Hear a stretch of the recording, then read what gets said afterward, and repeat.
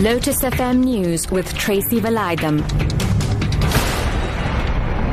It's 7 o'clock. Good evening. A trust fund is to set up to assist with specific interventions to combat farm attacks and ensure safer agricultural community in KwaZulu-Natal.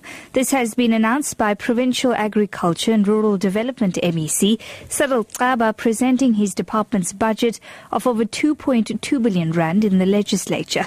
The trust fund is to follow a similar model of that of Agri-SA's Agri-Securitas Trust Fund, which mobilizes resources for the safety of the farming community. Xaba says he's been deeply concerned about the farm attacks and murders in the province and wants to encourage people to take up agriculture. To this end, ladies and gentlemen, I will establish a trust fund to assist with specific interventions designed in collaboration with the farming communities to contribute to a safer agricultural community, which could result in a more confident, committed and prosperous sector.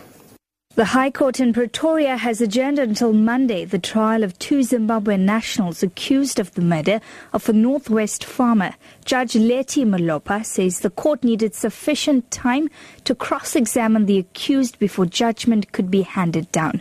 One of the accused, Samuel Mabena, is already serving a 43-year jail term for his role in the murder of former boxing champion Corey Sanders. Faniel Schumer reports. The state has put it to dig during a brief cross-examination that he was part of the perpetrators.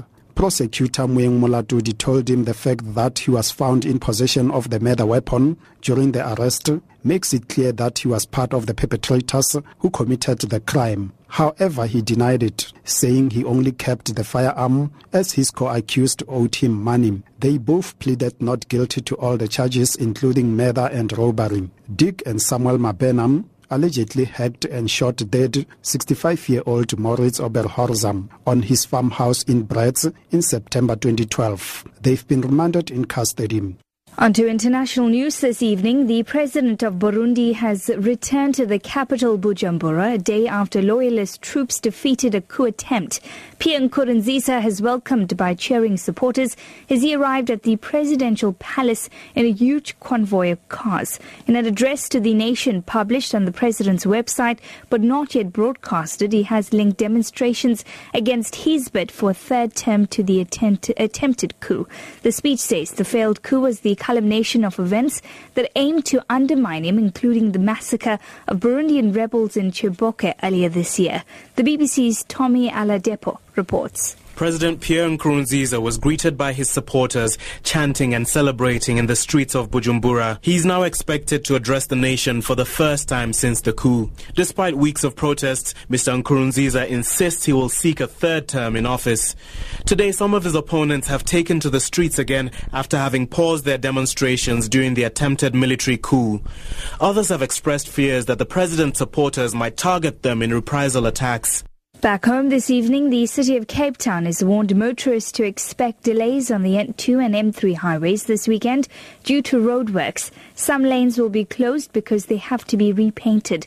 Megan Flemmett reports. The city says roadworks will be carried out around Settlers Way, Hospital Bend, De Waal Drive, Nelson Mandela Boulevard and the N2-M3 interchange on Sunday morning. The on-ramp from Groote Schuur Hospital onto the N2 and M3 will also be affected. Motorists are urged to make use of alternative routes where possible.